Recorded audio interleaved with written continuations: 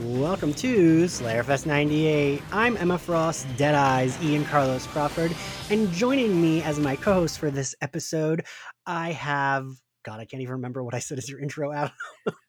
The coin in Kevin Bacon's brain, Adam Sass. Fantastic. Do you want to introduce their lovely guests that we have for this episode today? Absolutely. We are joined by Emma Frost's fur collar, Victor. noted typhoonicorn, Dax exclamation point. How are you doing? and last but not least, Bobby Drake's spirit fingers. What's up, y'all? It's Charlie. Hi. I'm so glad you all could join us to talk about X-Men First Class. Dax texted me yesterday to say, I take Venmo as payment for watching this movie. It was hard. It was hard to get through again. I forgot. I honestly blocked out most of it. Yeah, it was a journey. I did it though. I feel like wonder if all movies from 2011 have aged this poorly. No, they have not. They Okay. Yeah, just this one. I feel like I need reparations for this situation, but that's fine. That's fine. This is truly enjoyed some renewed hatred for this movie. I feel like now that we're finally closing the chapter on the 20th Century Fox X-Men, we are oh, by the way, First Class is really not great. Yeah, I put it on HBO, and the moment immediately I was like, this movie is over 2 hours? Are you kidding me? Adam and I recorded for Last Stand, and that movie felt like it was really long, but realistically, Adam? I think it's an hour and 40 minutes. Last Stand, I noted our episode on Last Stand lasted half an hour longer than the actual movie Last Stand. It was an hour and 40 minutes, yeah. Does anyone remember seeing this in theaters? Because I genuinely don't remember. Oh, I definitely did. I was the opening night girl. I was like, with these kind of movies, it's I feel required by law and obligated to see them in theaters opening night. I just do. I know I'm going to be let down, but I'm always maybe it won't be the worst, and then it always is the worst. I mean, I can't go alone because then I have things to say and nowhere to talk to about it. So I have to go with someone who actually has read the source material. And their knowledge of X-Men is more than just the 90s cartoon or the movies, because otherwise I got too much to say about it. Yeah, I mean, that's the thing. I think pretty much everybody I saw it with was just sort of just this very cash fan of the films a little bit. And so they were all just all right, okay, all right, that was good. While I was left to wrestle with my emotions. Yeah, I went to see this before I moved out to Los Angeles. I think it was one of the last movies I saw in Brooklyn, where I'm from, and I saw it with my dad. And I remember going into it, it's I'm just going to accept that this is not going to be an X-Men movie. This is whatever the hell they're doing to just try and revitalize the franchise. And I also really like Matthew Vaughn as a filmmaker, so that's kind of where I was coming from. And I also really like Mad Men, so I knew January Jones was in it, so that hyped me up a bit. But then I saw January Jones in it, and I was like, "Oh, girl!" But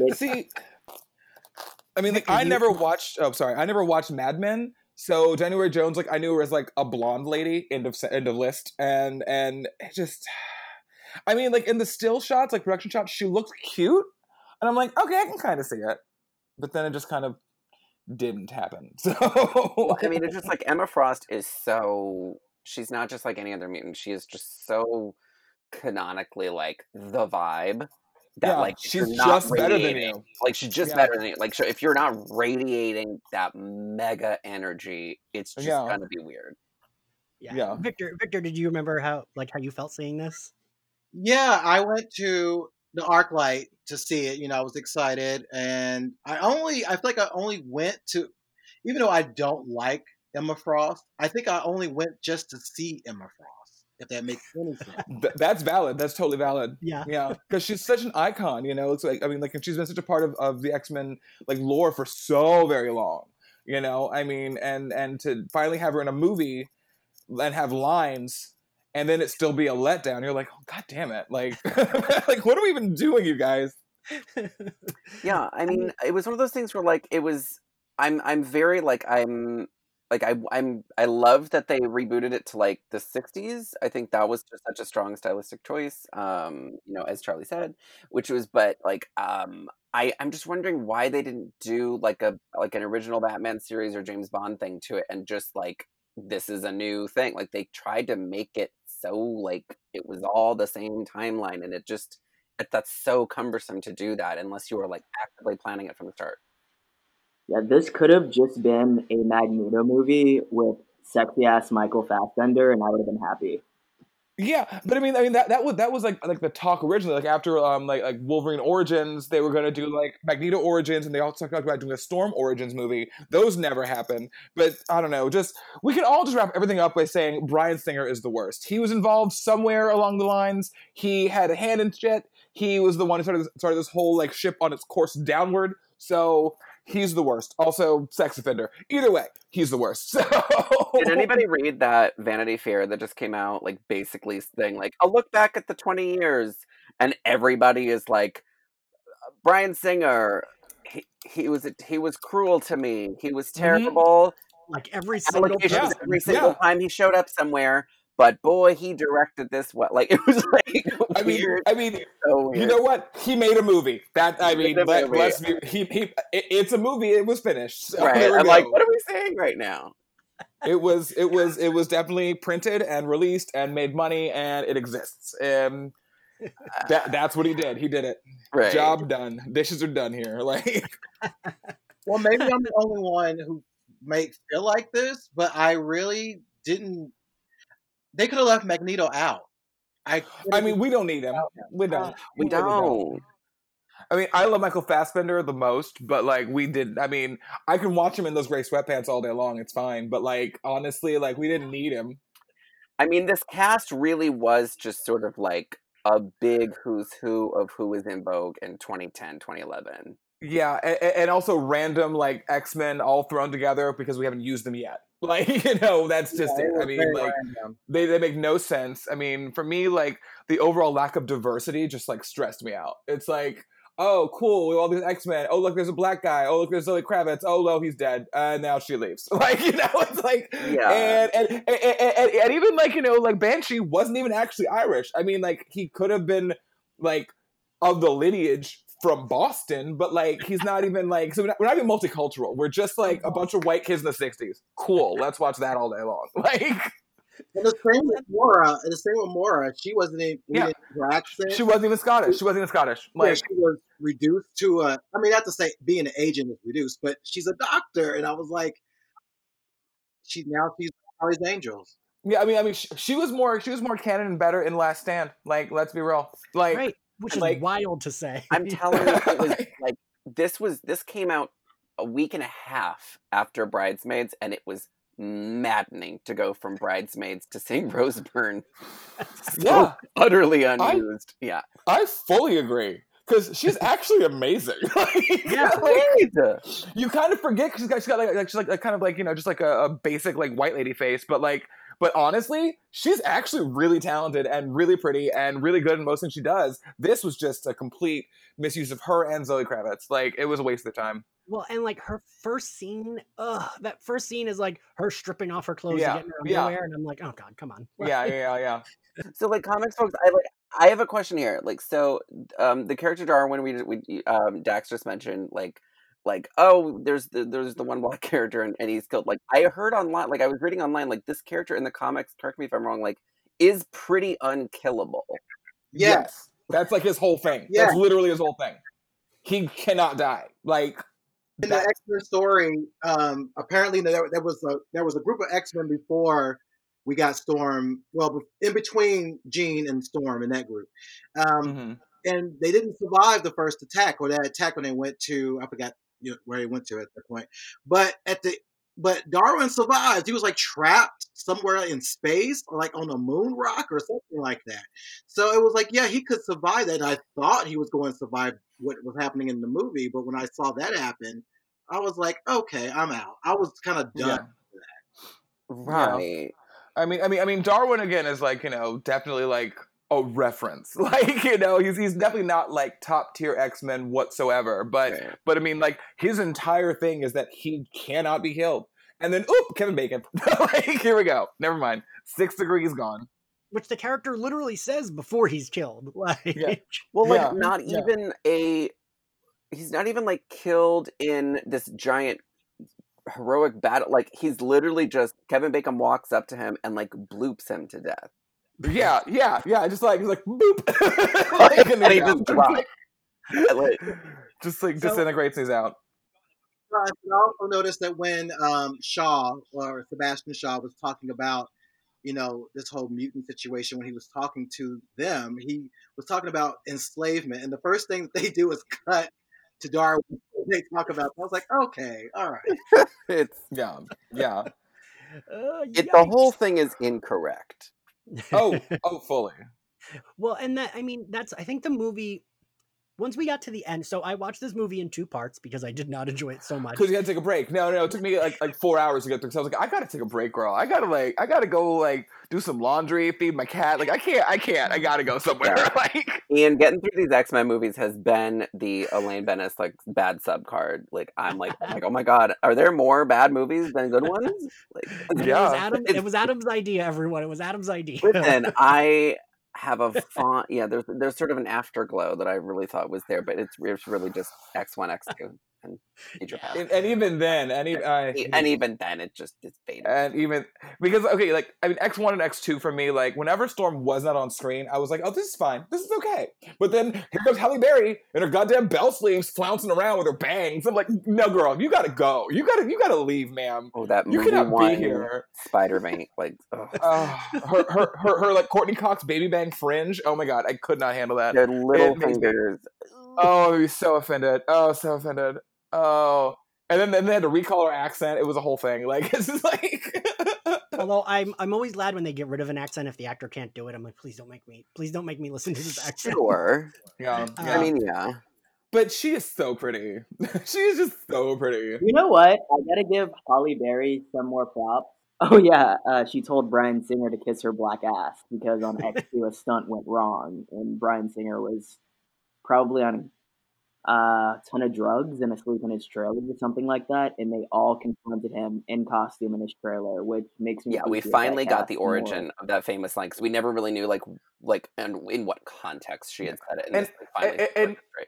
And that's notorious that Bryan Singer was known for like just like skipping off set and taking a nap in his trailer or like doing meth or like touching boys or whatever. Like I mean, it's just like it's been known that like he just like will like leave for a couple days and then just show up like, okay, let's make a movie. And it's like, we've been making a movie, dude. Like, where have you been? Like That's so chaotic. I'm on, so on upset. Epstein's yacht, probably. Let's go. I mean, like that's where he was. Like, let's be real. God. He's a fucking yeah, trash person. yes. So Bryan Singer killed up Jeffrey Epstein. Is that what you're saying? Oh yeah, totally. Oh, she had a hand in something. She directed it. She directed. Mhm. A question I had, which I don't know if you all noticed this, I'm not sure how old Mystique is supposed to be. No one does. Oh, No Thus one does. begins the big "How old is everybody?" thing. Right. We should not open that can because honestly, it's just gonna be a big old trap. Because I mean, like, there's plenty of holes to poke already. That's a whole different one though. Because I mean, look, if this was in the '60s, by the time they get to the second one, they're in the '80s, and then they go into the '90s, and everyone looks the same. Like, come on now, that's been 10 years between each movie, and no one's aged a day, and that's cool. I mean, sure, just Because answer so card. she calls Xavier an old fart, and that hurt my 37-year-old feelings. But Never then, say like, your age, girl. but then like she does that thing where she's like, "Would you date me? Would you date me like this?" Yeah, but I mean, but And- his internalized mutant phobia is just like it's real. Like he's like, Right. oh, you're blue. It's like, thanks, racist. Like, jeez, like The you funny, get proud only if you're Caucasian with a full head of hair. Got it. Like, the funny thing about this is like, so now we're entering into this new Mystique where, so the Mystique design was like originated for like she was just going to be this look. She was just going to be the look. Like she had like 2 lines.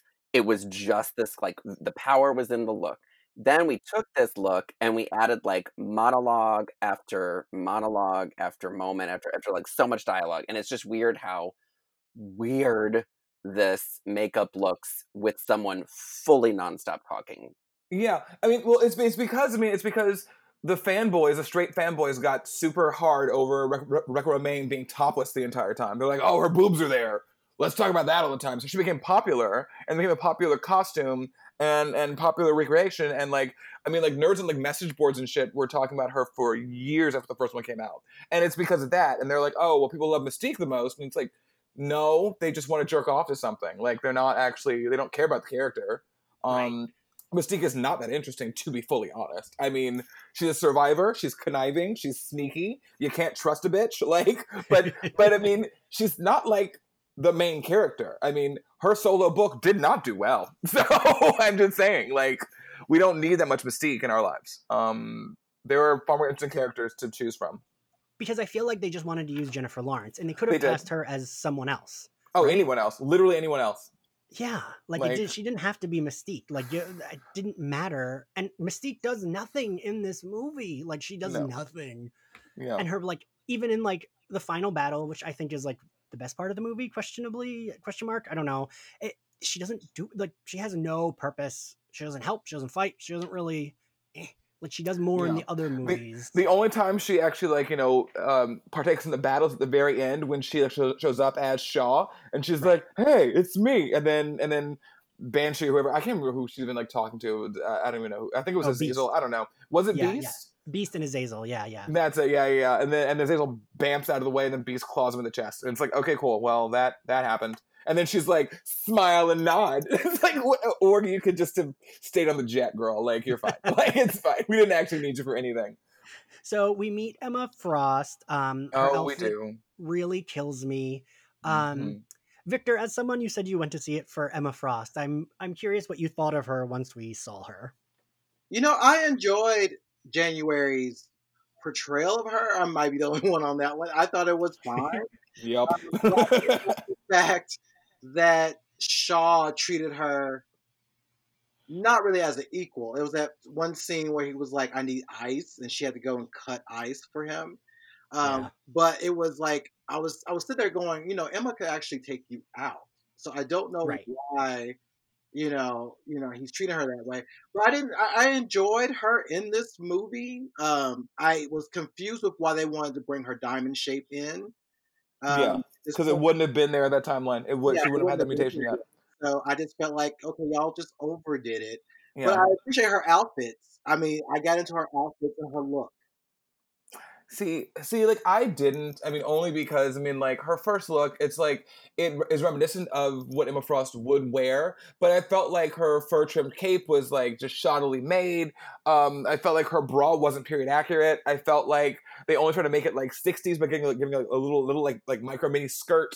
And the garter boots were kind of a cute look, but like I just didn't feel it didn't feel period accurate enough to be in the 60s. It didn't feel like structured enough to be Emma, because Emma is like, yeah, she's sexy and half naked, but like it's like fetishy and like, you know, like hard and like dominant, you know, not just like I'm wearing a little bra and I'm just gonna walk around with these pumps. It's like no, she's not like a regular stripper. Like if she's in this like burlesque club situation, she's the madam. She's the one who's running the show. She's not gonna dress like the rest of the girls. She's not gonna look like that. She's gonna be more covered and more together. Like I loved her white cat suit moment. I love a white cat suit always. A very Emma Peel situation. Digging that. Her hair was never big enough at all. That's just obvious. And like I don't know, like just a lot of things that she wore were just like I loved her like fur hat cape situation. That was cute. I was very into that situation.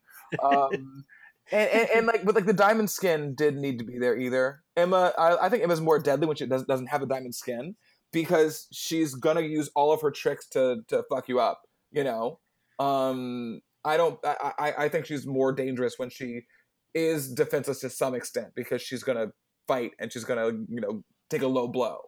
But that's just a personal choice, I think. Oh yeah, Charlie, what did you think of Emma? You know, actually, while you were both talking, I thought of Joss Whedon's take on Emma Stone in Astonishing X-Men and how well written her voice was in that. Yeah. I Mhm. think Emma Frost has this delicious moral ambiguity that they didn't really tap into here. She was just kind of a cipher for Sebastian Shaw, so she was really just heartbreakingly underutilized. I would have really liked to see Emma Frost interact with Mystique and have them kind of build each other up and have some kind of rapport and kind of have Emma push Mystique to be like, no, you're a bad bitch. Don't listen to Charles. And kind of just have more of that just because I feel that would have given Emma Frost more to do. And it also would have had Mystique look to another woman for empowerment instead of just men that she wanted to sexualize her. So it kind of, they really underutilized Emma and Mystique just by having them in service of the men and not really contemplating what they were outside of their desirability. So it was a letdown because Emma Frost is just a badass bitch, and in this she was icing drinks and just Yeah, getting tied to because bedpost, you know? yeah, because I mean, like, because Emma, like, I love Emma because she is a stone cold bitch, but like when she respects somebody, even though she's not friendly, it's still like there's still like feeling of like underlying respect. Like she might make a cutting comment and be snide because that's just who she is, but she doesn't push shit too much. I mean, like the woman she doesn't respect, like, you know, when she interacts with them in comics, like Susan Storm, who she does not respect, Carol Danvers, she does not respect, but then, you know, like the way she talks to them versus how she talks to Storm, or even Jean Grey, is completely different. I mean, like, yeah, she's still bitchy, but like she also can work well with them, and she can also kind of relate to them because they're closer to her level. No one's ever going to be on her level, but they're closest to her level, you know? Jean and Storm are people she might, if she had a pick to fight with her, she might make fun of their outfits, but she knows she can count on them and she would trust them to like fight with her. Mm-hmm. Right? Totally. But so also I wanted to point out that when she's in her diamond form, it looks like one of those like Instagram filters where it like puts your eyes and mouth on something else. That CG stressed me out so hard. And the fact that like every time her clothes turn diamond also, I'm like, girl, can we just not? Can we just not? Right? And also if you look, her hair never matches up. Nope. It's always the same hairstyle when she turns diamond form, even though her hair changes in every scene that she's using her diamond form in. And It's then so also bad. when Eric, you know, wraps the bedpost around her or whatever, her neck starts cracking. It's literally diamond. He can't do that. Like that's not like if it was like I don't know, like crystal or like glass. Like I get it, but no, it's literally diamond. Why is it crackling under a shitty brass bedpost? I don't understand. Like That's a good point. Right. That's a good point. the amount of pressure it would take to crush a diamond. Come on, dude. Let's get it together. Let's get it together. Like That's the thing. It just feels like it doesn't live in the real world. Yeah, it was funny how they grabbed her. Like, how are you going to grab a diamond without getting right? Or like you could like cut, like somebody like cuts their hand up, like just trying to grab it. I mean, like her diamond form does not give her super strength, so that's fine. But like at the same time, the idea of it being crushed by anything is just like that's not how that works at all. Like I mean, like her being bound or restrained, cool, I'll go with that. But her actively being damaged, that's the whole point of diamond form. It can't be done. I mean, Storm did send that rebar through her that one time, but that's a whole different story, so it's fine. So I wanted to. The thing I do, I mean, this movie, this movie is like 10 different movies mishmashed together. Oh, it's a lot. But I will say, I will say the thing I like, which I wanted to bring Charlie back in because I know that you like this movie more than the rest of us. I do like the like Nazi revenge. I don't always love a Nazi story with a superhero, but I like Magneto getting revenge. Like I thought that fit his character. That he's like definitely searching out these Nazis and just like absolutely killing them. And like, you know, as Quentin Quire said, Magneto was right. Like it's like, yes, fucking get these Nazis, motherfucker. Like, and I'm on his side. And I kind of appreciated that. I mean, at the end, I get annoyed when Xavier's like, "No, you can't kill the Nazi. Like, just no, let him fucking." Yeah, they're Nazis. Bye. Like, it also gave us, you know, Eric in polo shirts and a wetsuit and other forms of pants. Like, so I'm into that. I'm already here for that. I mean, like, and this is something that like we have talked about many times on this podcast. It has come up when we have been talking about all these different movies. It is a very fashionable sort of theme to be like, don't kill the killer, then Right, you're just right. as much of a killer as the killer is. And it's just like, and it's literally like, just killed the emperor. Like, just Mhm. like, Yeah. what are we Yeah, doing fuck here? him. Okay, Yeah. I have thoughts on just how Charles was up on his fucking pedestal this whole movie. I So let's all acknowledge that they made Charles a fuckboy. That's Yes, fully they did. okay. That's totally, yeah. I Made him mean, groovy, fuckboy. Yeah, yeah. a groovy fuckboy who used the same lines, and Mystique was like scoffing and rolling her eyes in the background. I think Yeah. that if you're looking at this movie structurally, I think that Magneto, Professor X, and Mystique all symbolized three different things. Magneto symbolized pain and rage. Charles represented hope, and Mystique represented self love. That's really what they were trying to float the entire movie on. It could have worked if they just tried to do those as three separate movies, like we all said. I do think that there was something, the moments that really clicked well in the movie for me were when they just had two-person scenes where people were just trying to connect person to person. I really liked, I just have to say, the most beautiful scene in the movie is the scene where Raven shows up in Eric's bed out of nowhere. And he's just like, oh, do you want me this way? Do you want me this way? Do you want me that way? It was obviously somebody who had such a low amount of self esteem and self love and had never seen herself in other people. So she only transformed into other people. So for her to be seen in such an authentic way and for somebody to really encourage her to step into her own really tapped into something for me. And I thought that having Magneto be the person to do it was an interesting choice, but still problematic because it was a man that she was trying to sleep with, telling her who she should be, and she didn't find that out on her own. But I definitely, yeah, Ian, like you said, I think Michael Fassbender has a lot of charisma. I think he's very watchable. Having him be Nazi Hunter for an entire movie, especially with the cinematography and just the scoring, and you kind of hear little hints and drops of Magneto's theme in the bar before he goes balls to the wall at the very end. But yeah, if they would have kept it smaller and just focused on those three characters without bringing in all the bells and whistles, we would be talking about a much different movie. But Totally. they try to do too much. Yeah. Fully agree. I mean, I only disagree in one aspect of that. I feel like Charles represents privilege, just full privilege. Only because, like, you know, while Eric is trying to encourage Mystique to, like, you know, be herself and accept herself for who she is and how she looks, Xavier's like, as soon as she shows up in front of Charles and she's blue and he's not looking, and he's like, oh, you're gorgeous, and he looks at her, he's like, wear your clothes, cover up immediately. It's like, and even she says, it's like, mutation's only cool when it's, you know, pretty or invisible, and it's like that's how Charles sees it. I mean, you know, Charles Yeah. grew up with like all this luxury and all this money, all these things, and he has all these like great ideals about like living together and working together.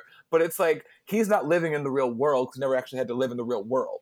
Like Eric had nothing, Mystique had nothing, and they had to Yeah. like scratch and claw and get themselves to a place where they were relatively safe. Whereas Xavier had a mansion to just like hole up in, and he didn't have to worry about that. And I think it really comes through in like how he treats women around him, and he uses his powers to like flirt and to like get what he wants. But I mean, Xavier always has been a sociopath. That's who he is. Storm never trusted him. I never trusted him either. So I mean, that's just who Xavier is. And I like they showed him kind of in that light, but they didn't really like acknowledge it. It's like you see him using his powers to like flirt at bars and shit, but like you don't go deeper into what that actually means or where that actually comes from.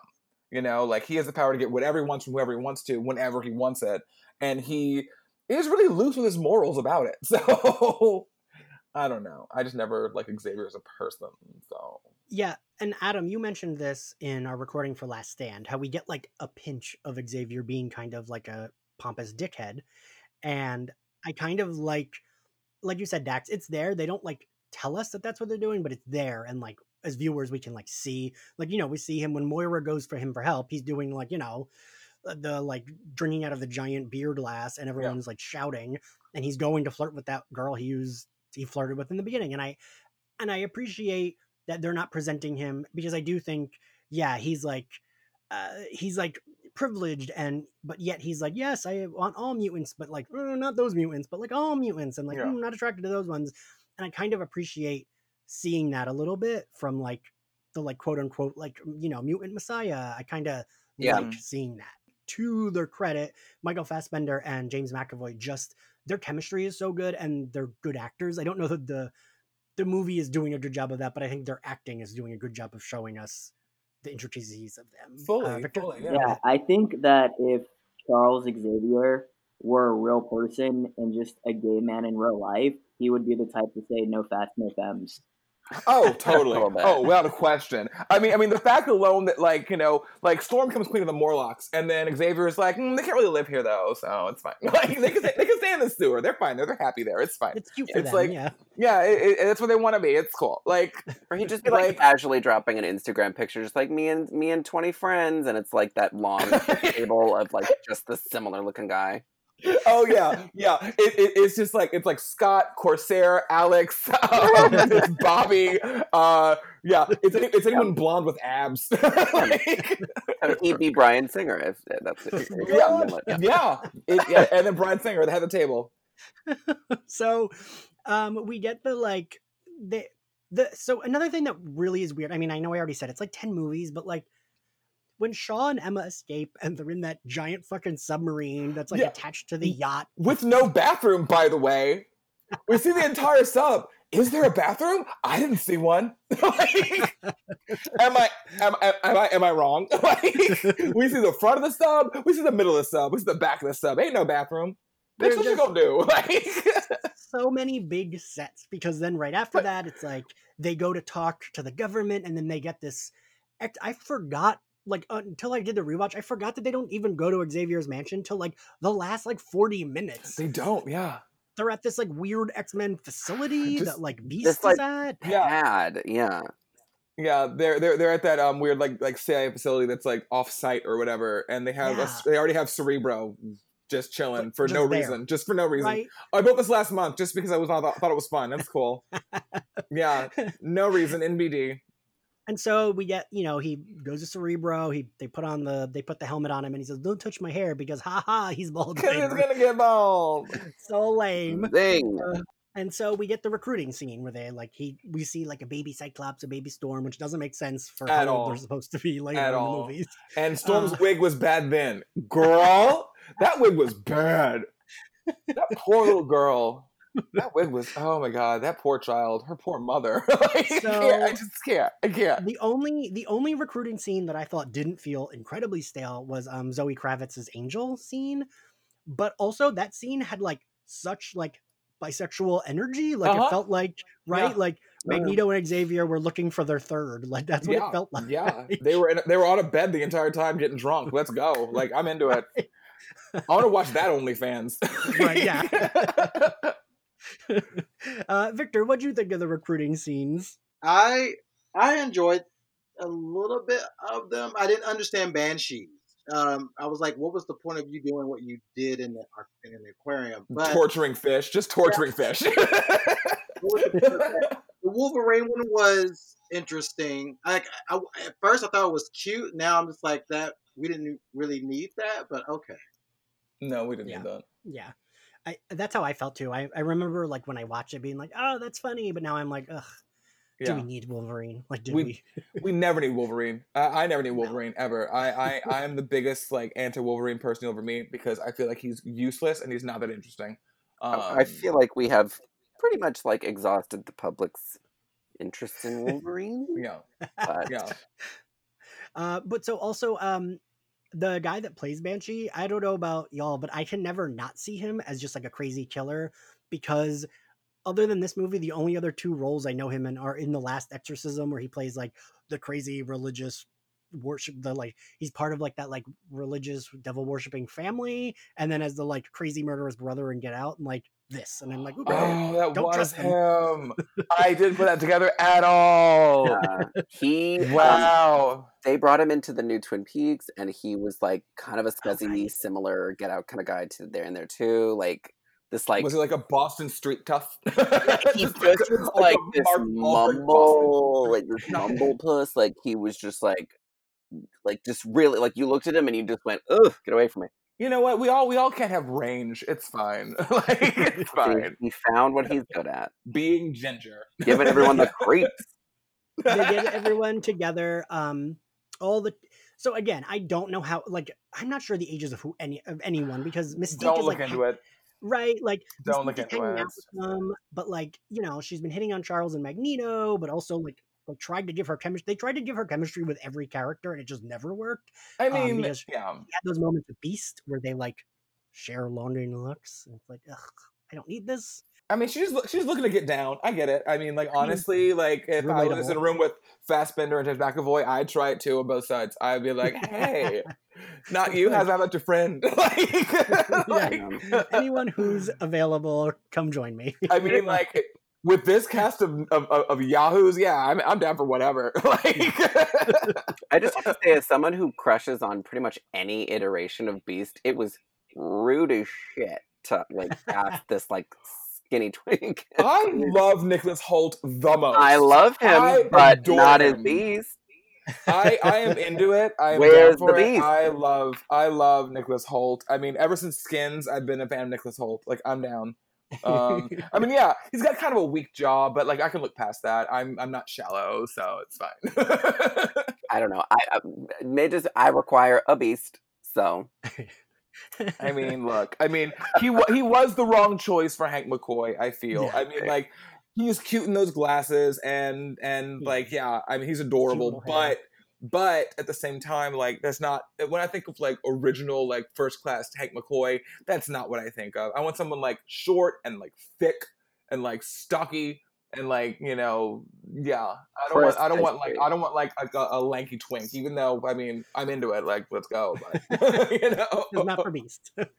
Yeah, so the kids all like give each other their names, whatever. They're having fun, showing off their powers, and then Moira, Magneto, and Xavier get there and are like immediately furious, mom and dad, and it's like, all right, everyone relax. Well, they did break everything, so but I mean, like.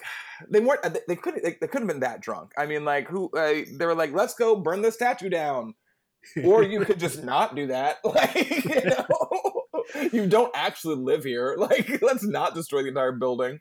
But so like, it's weird that like they assembled this team and like they don't. That's all they do, and then like literally after that, the next time we see that team is when Shaw is attacking them and murders Darwin, and Angel goes with them. Like, and I'm like, so we're not really gonna make that a team? Like we that was for nothing. Cool. So they do the thing with Emma Frost. They like almost. I was wondering. So Adam and I said this a lot during our last Stand episode. Like, did January Jones, was she like, you have me for 2 days and that is it? Yes, for sure.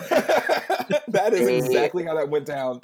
It was very clear that so they weird. were squeezing this in between like Mad Men seasons or something. Legit, they were. They like filmed between seasons of Mad Men. That's not even a joke. They like did that. So. Right, because Mad Men was like, this was like the height of Mad Men, wasn't it? It was. It really was. So, because like it's just so weird that like, and she was billed as a main character, and it's like, oh nope. After this, she exits the film, and we see her in like a 5-second scene here and a 5-second scene at the end, and that's it. She gives you a good few flat lines, and then she's out. Like, and that's a wrap on January Jones. Woo! Smiling and clapping. That's a wrap. Like, no, we're not doing more than one take. That's it. That's all you get. Yeah, that's how it went down. I mean, I wasn't there, but I'm pretty sure that's how it went down. I just feel like this is like one of those rare opportunities where the gay X-Men fans and the straight fanboys are unfortunately seeing eye to eye on. I don't think like we're just straight like men are idiots. That's not how that works. No, right. We all were like thumbs down. I think like in general, but they were like no talking, and we're like just more fierce, like more this, more everything, big hair, bigger everything. It's just wrong. No. It's not correct.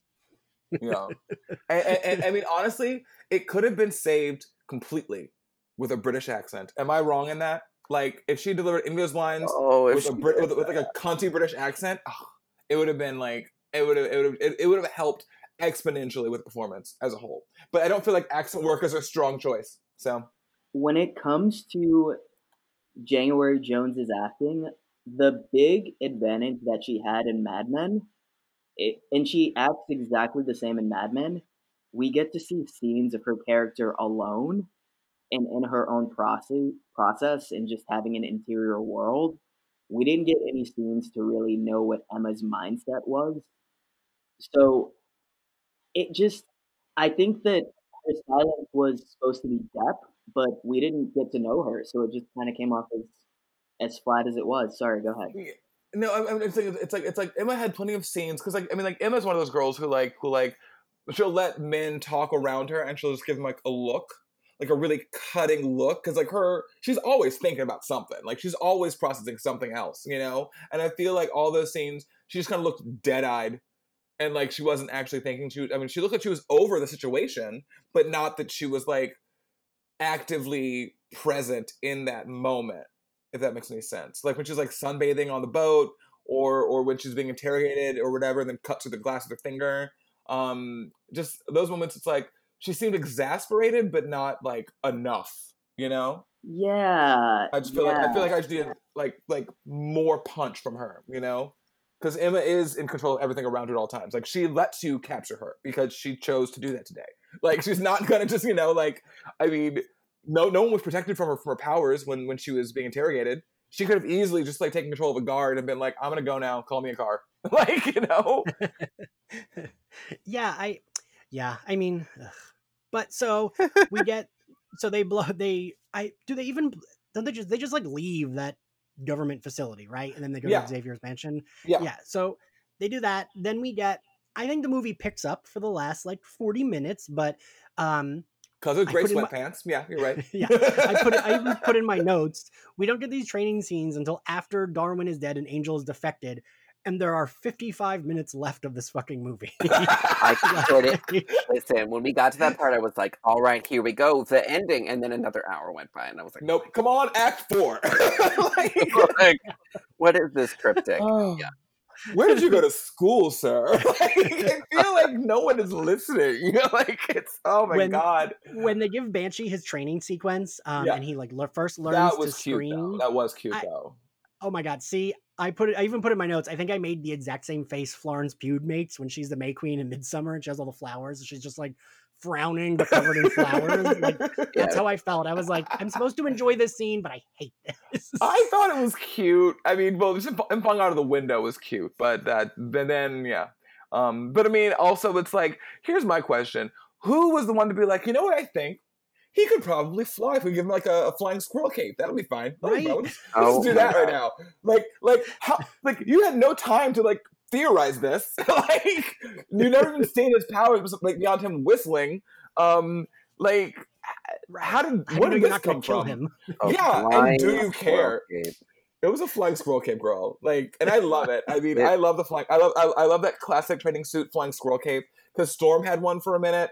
Banshee always had one, obviously. Sirens, I love Sirens, obviously, because I love Siren. But yeah, they just were like, let's just tie a parachute to your back and see if that works. I don't know. Like, cool. Charlie, what did you think of these training scenes? Oh my god, I just wanted to beat up Havoc the entire time because he was being such a dick. I was like, really, dude? He and Charles clearly have a lot in common. Yeah. Just for that, I'm so upset at how poorly Cyclops has been treated in this entire franchise. Not only did they fuck up his birth order, but they introduced his brother like 3 decades before he was a character. It just, I am infuriated that Havoc is in this movie. Why is he there? There could have put anybody in there. Anybody. I mean, I do love that like Havoc is such like a fuckboy because Havoc is a fuckboy. But beyond that, I'm like, we didn't need you. We didn't need you here. We could have waited for Lorna to come along and then have a whole new movie. But that's fine. We're just not going to do that. It's cool. Victor, what did you think of these training scenes? I mean, they were fun. I didn't really care for Havoc as much, but I enjoyed the Beast. That was kind of a nice thing, for us to see Beast, but also see him accept himself more, and really get into his abilities. So that was kind of nice to see. But in all, we could have not done that, or it would have been nice to have all of them train at one point, where we would have saw um, more of Darwin and more of Angel do some other Mm-hmm. things. That would have been really neat. It would have made more sense because I mean, like, I still don't really know why Angel defected. I have no idea. I have no idea why she was like, I'll go with you, stranger I just met. Like, I have no idea. Like Like, I it makes mean, no sense. they were hanging out Not for a little great. while. Some dudes made some comments through a window. She rolls her eyes. They all kind of agree, yeah, men are dicks. And then next scene, she's like, that sounds good, and just leaves. Like, And she's like, "Oh, you murdered my friend that protected me. Yeah, I'll go with you." yeah. Great. Yeah, I'm just gonna go with these guys now. It's fine. I mean, but you know what? It's like also with Angel, I was always confused because it's like I know who Angel is, and it's like trying to make her this like sexy character. That was Yeah. never who Angel was. And also, let's not forget that bitch lays eggs. Let's not forget. Let us never forget. I can't. I can't. I can't. She's got a cloaca, ma'am. Like, let's not forget. Oh, God. So I will say I put in my notes. Then we see the Cuba stamp, and I groaned because I had forgotten this is all leading up to the Cuban Missile Crisis. quote, Uh-huh. unquote. Mhm. I had taken my Ambien, so I was like, you know what? I'm good. I can pause it. I'll watch the next 37 minutes before recording tomorrow. Oh my god, I hate you. And all my like notes towards here are all like misspelled and a mess. But sure. So they, we get the Xavier grabs. So Xavier and crew are in this ship. When he grabs Banshee and is like, "This is your muscle," I was like, "Ooh, I've seen this porn before." Because it's like they're yelling and he's like grabbing his neck and he's like, "Now use it," and then like throws him out, like jumps him out the plane, and I'm like, You got some links, girl? I feel like the rest of the movies where we really up the Magneto Xavier chemistry, because it's weird to realize like they haven't actually, in the timeline of this movie, they haven't really known each other that No, long. not at all. Which I don't know why we didn't start the movie with like they were college friends or something. Yeah, Like, some other backstory. right, yeah, it's like, oh, maybe they like had separated, but they were friends. Because in the timeline of it's like they didn't really do much together for the chemistry to be earned, but it's just those actors have such good chemistry that I'm like, oh yeah, they fucked. Let's go. They're lovers. They're in love. Like I just. It's weird that they had like Mystique and Xavier be childhood friends. Right. Yeah. This origin story of Magneto, like it was. There's just a whole bunch of choices here. Like it's just like, why do no one asked? No one wanted like to see. Like who wanted to see this little girl done up with the Mystique like body? I mean, yeah, I was uncomfortable. Because I was the like, makeup that's has a been naked sexualized child. the entire franchise. Yeah. And now it's like, all right, here's this little 8-year-old BB girl. Like she's gonna wear it now. Like it's so weird. It's such a weird choice. It was a very strange choice. I mean, like, but I mean, it upset me a little bit. I'm not gonna lie about it. I need a moment right now on the But podcast. so like, Charlie, I gotta go. But so Charlie, as the one that has the most positive view of this movie, I do like the last 30 minutes. I will say, I think the two different movies we had here that could have been enjoyable were like the first 40 minutes and last 30 minutes. What do you think about like this end where they're actually like all in their outfits and they're all going into battle? I think the ending one, I did the outfit. I don't think that they looked terrible. I think that they made them look like the premier outfits they had in the 60s when Jack Kirby and Stan Lee did their thing. A thought that popped into my head about Magneto's character arc when I was watching this, in the beginning of the movie, we pretty much watch Magneto get traumatized into using his powers for quote unquote like a greater good for mutant superiority. And by the end of the movie, Magneto becomes Sebastian Shaw. I think the only thing that I kept thinking about when Magneto was going after Sebastian Shaw is what a hypocrite he was for what he did to Rogue in the first X-Men movie. I'm like, you were traumatized as a child, so now you're going to go traumatize a child. It really, It's just Anna Paquin. It's fine. It's fine. it's She's fine. no, that's not Anna Paquin. That's Suke. You know, Sugar. don't touch Suke. So it really speaks to how when you've been abused so much, it fucks you up and you kind of become the person you hate. So Magneto's Yeah. obsession with Sebastian Shaw really corrupts him, and to the point where he becomes this person for the rest of the franchise. So in watching this movie and getting to the last fight scene, I'm like, oh, it's Magneto's movie. We're really just seeing everything that propels him forward. And he really does adapt that superiority complex and attitude from Sebastian Shaw. So we're seeing Frankenstein become his creator and go on to just form the Brotherhood, which I thought was really interesting. Really interesting. But again, it got some layers. I liked it. And that parallel was meant to be there. I mean, because Sebastian's whole thing is he's like, I know if I nuke the world, they'll all become mutants just like me. If they don't survive, that's fine too. And then Magneto's plan in like X1 was that he was going to use this machine to make people into mutants, and if they don't survive, that's fine too. So I mean, it was meant to be that kind of parallel. I mean, obviously Sebastian's science was flawed because nuclear fallout is real, but it's fine. But yeah, I mean that's a really interesting parallel. I mean, I feel like it was very intentional. Yeah. Which I mean, but the movie was just a Magneto origin story. I mean, that's really what it was about.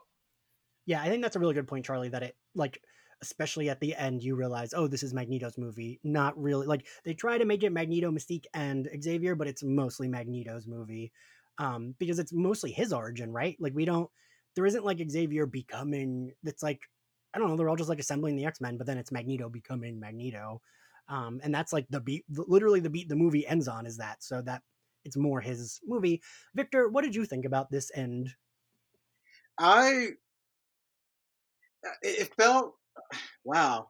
It felt a little weirdly rushed because it was when you think about this relationship they're supposed to have and how it kind of came on right, it came like really undone at that moment and not some type of understanding. But it was just the way that Eric was very dismissive. Like look what he did to Xavier. Then he blames Mora and not really looking to himself. Like this is your fault. You did all this. We wouldn't even be in this mess if you didn't try to, take over everything. So it was just kind of like okay, you kind of screwed up Magneto. But when you think about it, in all these movies, Magneto has never had a great plan. It makes me question him as a leader at anything. But it just really kind of soured the whole story to me because it was like, okay, this happened, that happened. All right, all right. There's no care to it from Magneto's end. What was your friendship and relationship about? And it ended. Yeah. I mean, and so I think the action is pretty well done here. I don't know another way they could have done Banshee's powers, but I wish there was another way they could have done it. I don't know. I feel like his powers just never quite got there. But why was he in the water is my only question. Right. Like I don't understand that part. Like underwater Banshee, go! How are you gonna scream underwater, girl? Right. What are we doing? Wouldn't he like drown? Yep. Wouldn't the water like Yep. Like where is the breath coming in? Like you have to draw breath to scream. Stupid. My little earthy moment there. I'm like Dumb. stupid. Just stupid. So I even like I think at least Zoe Kravitz gets like kind of cool action scenes. At least they do that for her. Until her wings get burned off. Right. And Which she I survives that. I was gonna say, I feel like they forget that's like an appendage, like that's like part of her body. Yeah. But so Xavier does a lot of screaming in these end scenes. Mystique does a lot of nothing. But again, I do like the costumes. This is for me the most enjoyable part of the movie. So then we get like on the beach, the missiles get fired. I will say, I really like Magneto like just putting up his hand and stopping every single missile. Yeah. I think it's like a very cool visual. I like it. But now I'm doing the thing I said not to do. But right before that scene, when he does shove the coin through Sebastian Shaw's head, the intercut is so bad of it just silently going through Kevin Bacon's head and Xavier screaming no. Yeah. That part is so silly. Yeah. Like, You lose the power of it. Right? Like, it's like either keep him screaming or stop. Like, it feels like a Family Guy bit. and also, like, he's doing that, but still holding Shaw in a frozen position. So, Right. like, you're aiding and abetting this happening, but you're against it? Like, Right. Like, but if you just let go, maybe this wouldn't happen, but you are still holding on, so it's definitely gonna happen. So Right, I'm yeah. lost. Like, what do we want to happen here? What is the end game? yeah, like, sure, keep the Nazi there and let the coin roll through his head. But, like, if you're screaming about it, then why are you keeping? I don't yeah. Yeah. Like, that's the part that I was like, this is ridiculous. And also, I don't understand why he'd be so upset. Like, at this point, they have killed a bunch of people. Oh, a lot So of them. many So many people. guys. So many guys. And, like, he's upset about Sebastian Shaw. Like, come Who's on. literally a Nazi. I mean, Like, Ian, we did say this on the Rise of the Skywalker podcast, which was like they slaughter so many stormtroopers, and then it's like, don't Right. kill the Emperor, you'll be just like him. It's ridiculous. or do, because he's literally a Nazi. Like, I'm just like, yeah, and I'm just like, okay, well, if you're gonna have this like don't kill anybody policy, then like literally have a don't kill anybody policy. Right. So like, well, Don't, like, I mean, they were just underlings. don't so. save it for, like, the big Right. bad guy. Like, that doesn't make sense. yeah. Hands up. I've been dunking on this movie. I get emotional at the scene with the gunshot. I do get emotional. It's a When Moira, choice. when Moira comes out and she's shooting him and he deflects the bullet and it hits Xavier, I think that scene is done really well. It And is. when Magneto, like, cradles Xavier in his arms, and this is a scene between, like, two ex-boyfriends who are still in love with each other, right? Like, that's what this feels like.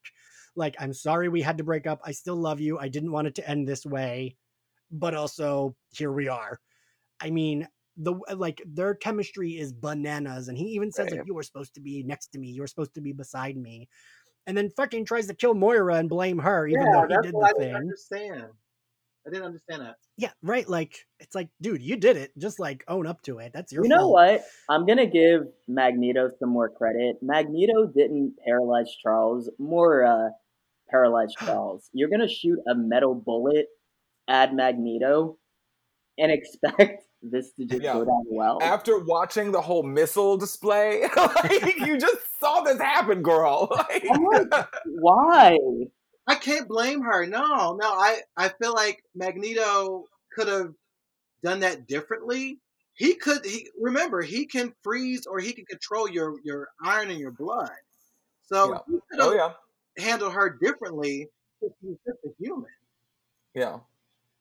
She could have been That's true. crushed easy, but yeah, I don't know. It was. I mean, she's a very pretty plot device. That's fine. That's fine. Right. Yeah. I mean, yeah, they don't even, she's not even in Days of Future Past, and then we just, like, get her in Apocalypse. And then I she could just not- shows up. like, I'm in Egypt now. I'm a lady. Yeah. Like, So then Magneto, he does let Moira come and cradle Xavier. Him and all the bad guys hold hands. Mystique then says to Beast, never forget, mutant and proud, which is so dumb. So dumb. So Yeah. It's like you're- dumb. she just found Pride yesterday. Now she's the one preaching. Right. I see you, girl. I see you, girl. Like, It's just great, like having just all these like cishet white people just be like yeah. fill in the blank and proud. Like it's just like Yep. so You came out. great. You came out this morning, ma'am. Like, I need you to calm down. she's like every white twink putting out a I came out YouTube video. she is like the quintessential like baby drag queen. She's like, I'm proud queen. You are brand new. Like, So then they, okay. Did anyone else feel that I did like the emotional beat of that. I did not Mystique, but like the Xavier, and like that it's like, oh, he's paralyzed and he says he can't feel his legs, and like for me that did land. I don't know why, because I didn't enjoy this movie, but I will Well, say that all landed. Yeah. because you're easily manipulated, Ian. That's why. Also fair. Didn't say it. I mean, All look. right, Look. I'm here, so that means something. I want a Dax and I were texting.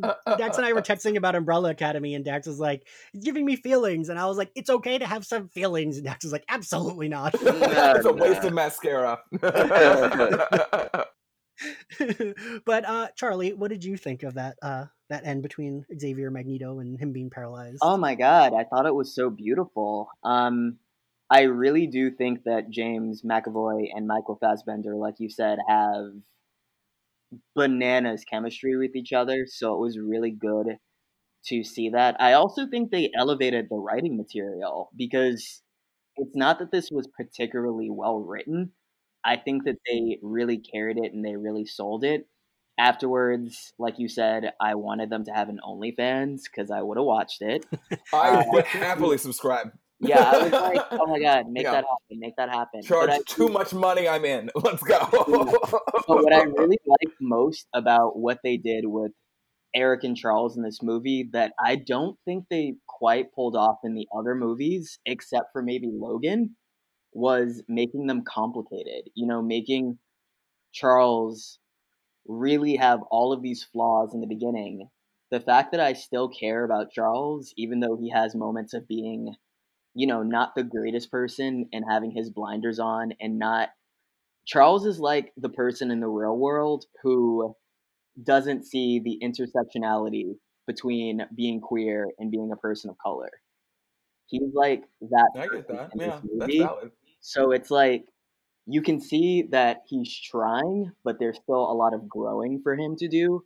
So you don't hate him. You're just kind of like, you know. And with Eric, Eric is validated by the end of the movie because of what went down, you know. So it's a really complicated, volatile relationship. But I think that the original sin of the X-Men franchise is them leaning into the Eric Charles relationship too heavily at the expense of everything else.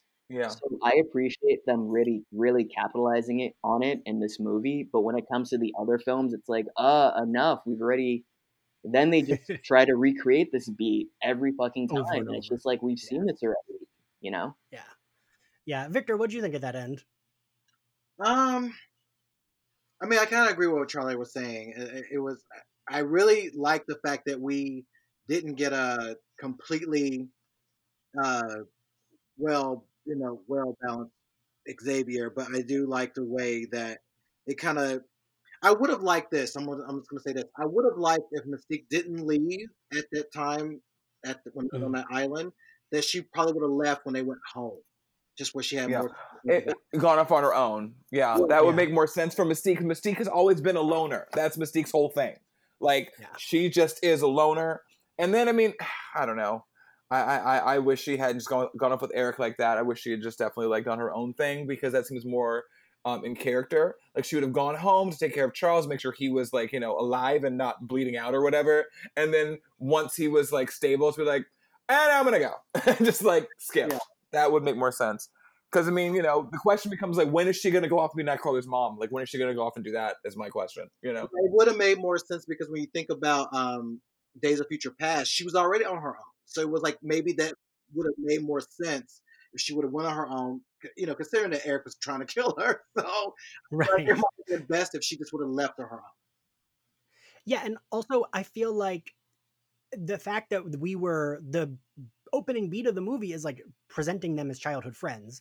So it feels almost a little shitty that she's leaving her childhood best friend when he's just gotten paralyzed and leaving with the man who paralyzed. Like, she's just like, sorry, I gotta go. Like, this whole movie is like, you're leaving with the person who just did the thing that you don't like. I feel like, Adam, I'm thinking of you with Storm in X2 when you're like, the most powerful mutant there, and she's like, I've done all I can, whatever. Gotta go. The children.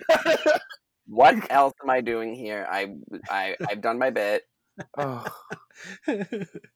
so then, you know, Xavier chases Moira. She loses her memory, which I didn't remember. I don't remember how it's fixed in Apocalypse. Genuinely don't care.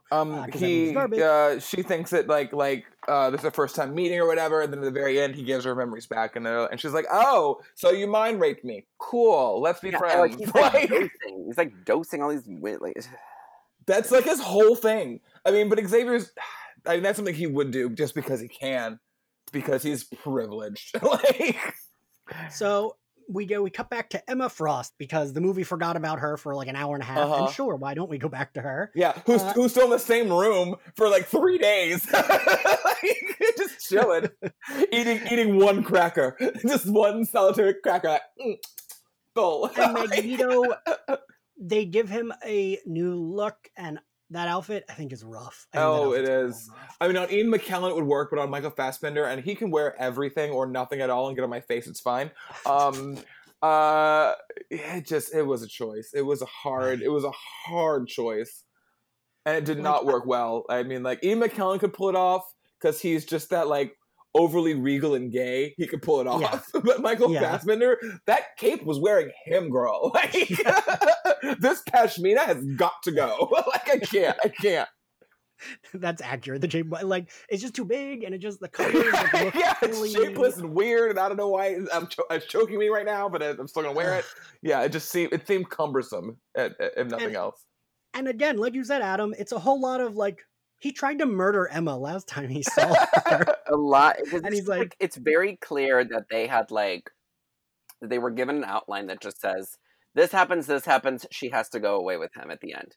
And they were just like, fingers crossed, people buy it, and Jennifer Lawrence pulls it off. Like, and she, so it's just that.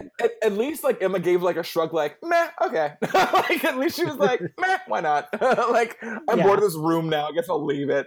But then we never see her ever again in life. Well, Days of Future Past, which I do. Hands up, I love. I do love it. I still love it. You gotta go, girl. They do have like that one line, which they love to do in these X-Men movies, where they like mention that like Banshee, Angel, Emma were all murdered. Like, that's like, oops, they were all dead. We did nothing to save them. What could we do? Yeah. Don't look into it. That's just what it is. Yeah. What could we have done? Yeah, we're only super powerful mutants. Yeah. Nope. Sorry, not my problem. So, all right, we're at the end. I'm gonna go ahead and go first. My favorite scene is still, I said it a million times, that scene between Magneto and Xavier on the beach. Victor, what's your favorite scene? Favorite scene, when they met Angel. I thought that was like a good scene. All right. Charlie, what's your favorite scene? My favorite scene is Raven calling Charles out on his shit in the kitchen. Dax. Mine would have to be Emma Frost in the Soviet Union. The cape and the fur hat situation, but also when she has that general in bed with what he thinks is her, and she's watching him with the one saltine. She's just like, pathetic. Because Emma would do that. She's not gonna fuck anybody. You think she is. She's not gonna. She would never. Right. Yeah. That, you're right. That is like one of the like true to Emma Frost scenes. Like, Adam, what's your favorite scene? Probably like sort of the Inglourious Bastards vibe of that like Swiss village, sort of Swiss bar, sort of. The one in flinging the knife around the bar. Yeah. Yeah, that's fair. And now we're gonna grade the episode. Charlie, what grade do you give this? Grade the episode. Grade the movie. Charlie, what grade do you give this movie? Oh my god. All right, this is hard. I did enjoy it, but I'm still B-. All right. That's that generous. Might be. That might be the most generous grade. Dax, what grade do you give it? Can I give it a grade X? just nope. just cross off. Get rid. Yeah. Yeah. Yeah. I mean, look, it's a movie. It got made. It created jobs. It put X-Men. Creator. It employed. It employed people. I mean, you know what? The cast and crew was amazing. I mean, like, hats off to the cinematographers and the grips. They did that. I'm gonna say an F. I'm sorry. Like, bye, girl. I can't. All right, Adam, what grade do you give it? Yeah, I give it a D+. They're doing a few things correct. Needs improvement, but if we're great on a pass fail, I'd say fail. Okay, I'm aligned with Victor. I give it a C-. All All right, thank you all for joining us, and thank you all for listening. If you liked Slayerfest 98, you can find us on Apple Podcasts, Spotify, Podbean, and Google Play. And you can support us on Patreon, which helps keep the podcast going. You get access to mini episodes and our private Facebook group and our behind-the-scenes videos. If you want to follow us on social media, we are at SlayerFestX98 on all platforms. And if you want to follow me, I am at Ian X Carlos on all platforms. Victor, where can everyone find you? You can find me at Wonderman5 on Twitter. Also, you can find me on Instagram as well. And you can also find my other podcasts on Twitter as well, Megashine. I was just going to tell you, don't forget to promote your podcast. Charlie, where can everyone find you? Everybody can find me at my Instagram, charlie.peppers. That's my handle. And yeah, say hi. And promote your series. Yeah. Promote my series. I created a show. It's called Savage. We just launched the trailer for it. If you want to follow that, savage.theseries right on Instagram, and you can support us and watch all of our hard work. Thank you, Ian. Yeah. Dax, where can everyone find you? I can be found on all social media platforms at Daxclamation. That's DAXCLAMATION. I'm on Instagram. I'm on Twitter. I'm on TikTok. I'm on Patreon as well. Patreon.com/Daxclamation. DAXCLAMATION. Yes. And Adam, where can everyone find you and where can they get your book? Ooh, yay. So everybody can mostly find me on Twitter at the Adam Sass, on Instagram at It's Adam Sass, and then you can pre-order my upcoming debut young adult thriller, Surrender Your Sons, which is coming out September 15th. Not sure when this is airing, but I'm sure it's before then. So this is in the future. All right. Thank you guys so much, and I'll see you all next time. Bye.